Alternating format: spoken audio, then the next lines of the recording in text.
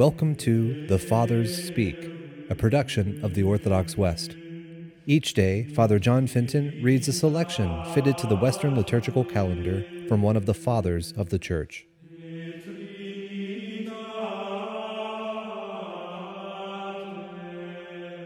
Let us listen to a portion of a homily by our Father among the Saints, John Chrysostom.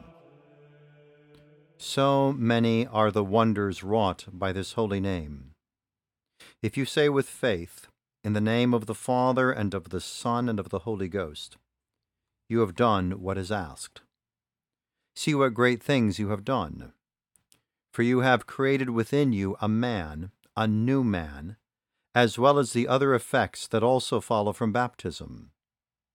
So likewise, in commanding the sick, this is a name of power. For this reason the devil, envying the honor given to us, has brought in the use of the name of angels. These are incantations of the demons. Even if it should be an angel, even an archangel, or even the very cherubim, do not permit it. For these very powers will not hearken, but turn away, when they have seen that it is but an affront to the Lord. I have honored thee, he says, and I have said, Call upon me. And dost thou offend him with dishonor? If you chant this hymn with praise, you will put to flight both demons and infirmities.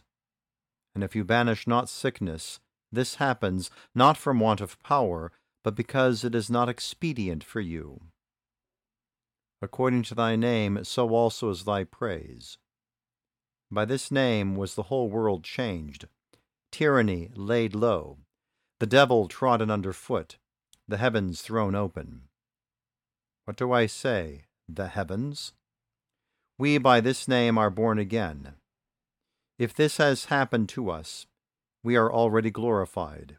This name makes both martyrs and confessors. Let us hold fast to it, as to a great gift, that we may live in glory, and that we may be pleasing to God, and be held worthy of the good things that are promised to those who love him in grace and generosity of heart, through Jesus Christ our Lord, to whom be honor and glory, now and forever. Amen.